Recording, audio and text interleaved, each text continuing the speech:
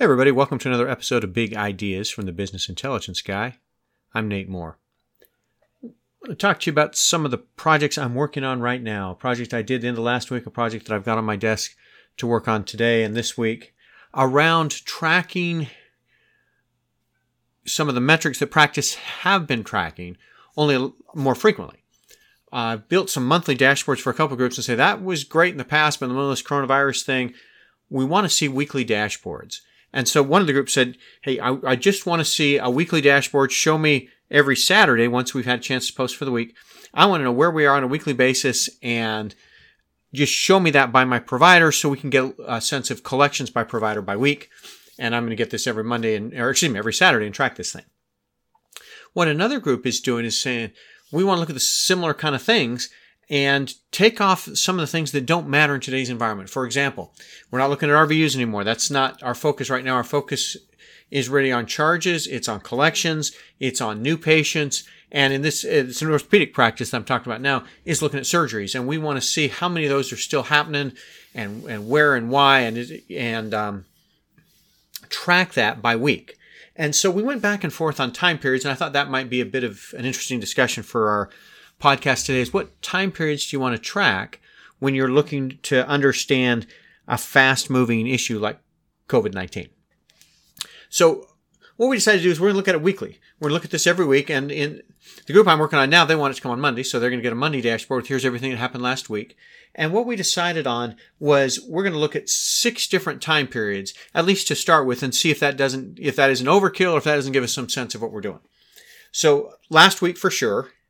And then 2 weeks ago to give us a sense for where were we this week versus the week before. And then the next time period is a rolling 4-week period. So if it's coming out on Monday, right? Last week is the last completed week that ended Sunday, I guess you could look at. And then 2 weeks before, and then a rolling average of the 4 weeks before the Monday this thing comes out to try to smooth a bit some of the spikes, but hopefully still kind of show the decrease that a lot of practices are faced with right now. And then what we're trying to get a sense for is what are some comparables? What else helps us here? So what we decided to do is do the same 4 weeks rolling average from a year ago's 4 weeks. So what we had to do to make this work is we had to go teach the data warehouse a calendar that says, all right, when does the first week start? And we decided, all right, all our weeks start on Monday, end on Sunday. And so we can roll through all those. And so then we've got to figure out on the 53rd week of the year when there's a couple extra days, or the first week of the year when we're short a couple of days, or however, how do we do the math there so that we can go apples to apples, week to week, and try to get our arms around this? Now, obviously, we're in the middle of spring break season if you start looking at 4 weeks and whatever. So we're going to do a 4-week rolling average and try to smooth out, some vacations that may have happened last year. But again, try to get a comparable number for what does this 4 weeks look like last year. And then the other 2 numbers we decided we'd do would be to look at year-to-date weekly average and a prior year-to-date weekly average.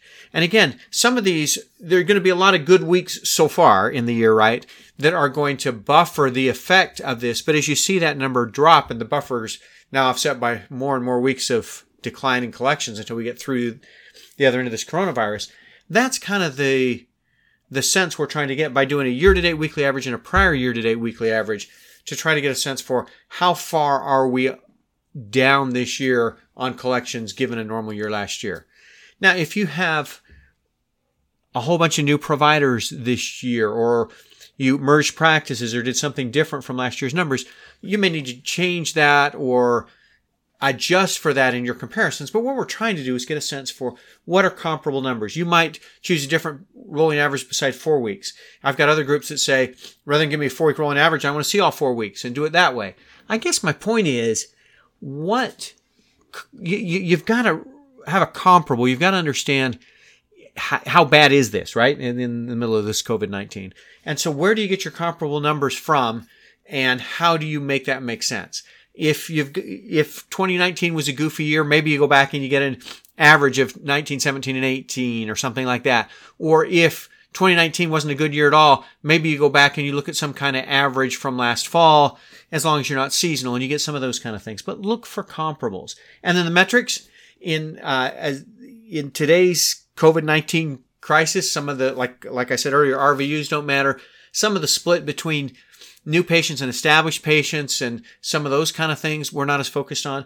What we're focused on, number one, obviously, is payments received. And then charges. How far down are we on charges to try to get a sense for what is payments going to receive going to look like 6 or 8 weeks down the road as the payments cycle starts to come in. And then you might look at new patients. You might look at total visits. You might look at surgeries or procedures, something to give you a sense for where are we and where do we need to be to get through this coronavirus issue. I hope some of those ideas are helpful for you.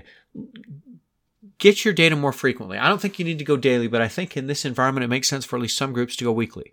And when you do weekly, get some comparables, get just a couple of key metrics. Don't overwhelm everybody, but especially if we're going every week, but get some ideas, automate the thing so you don't spend your whole week doing the dashboard, and then act on it.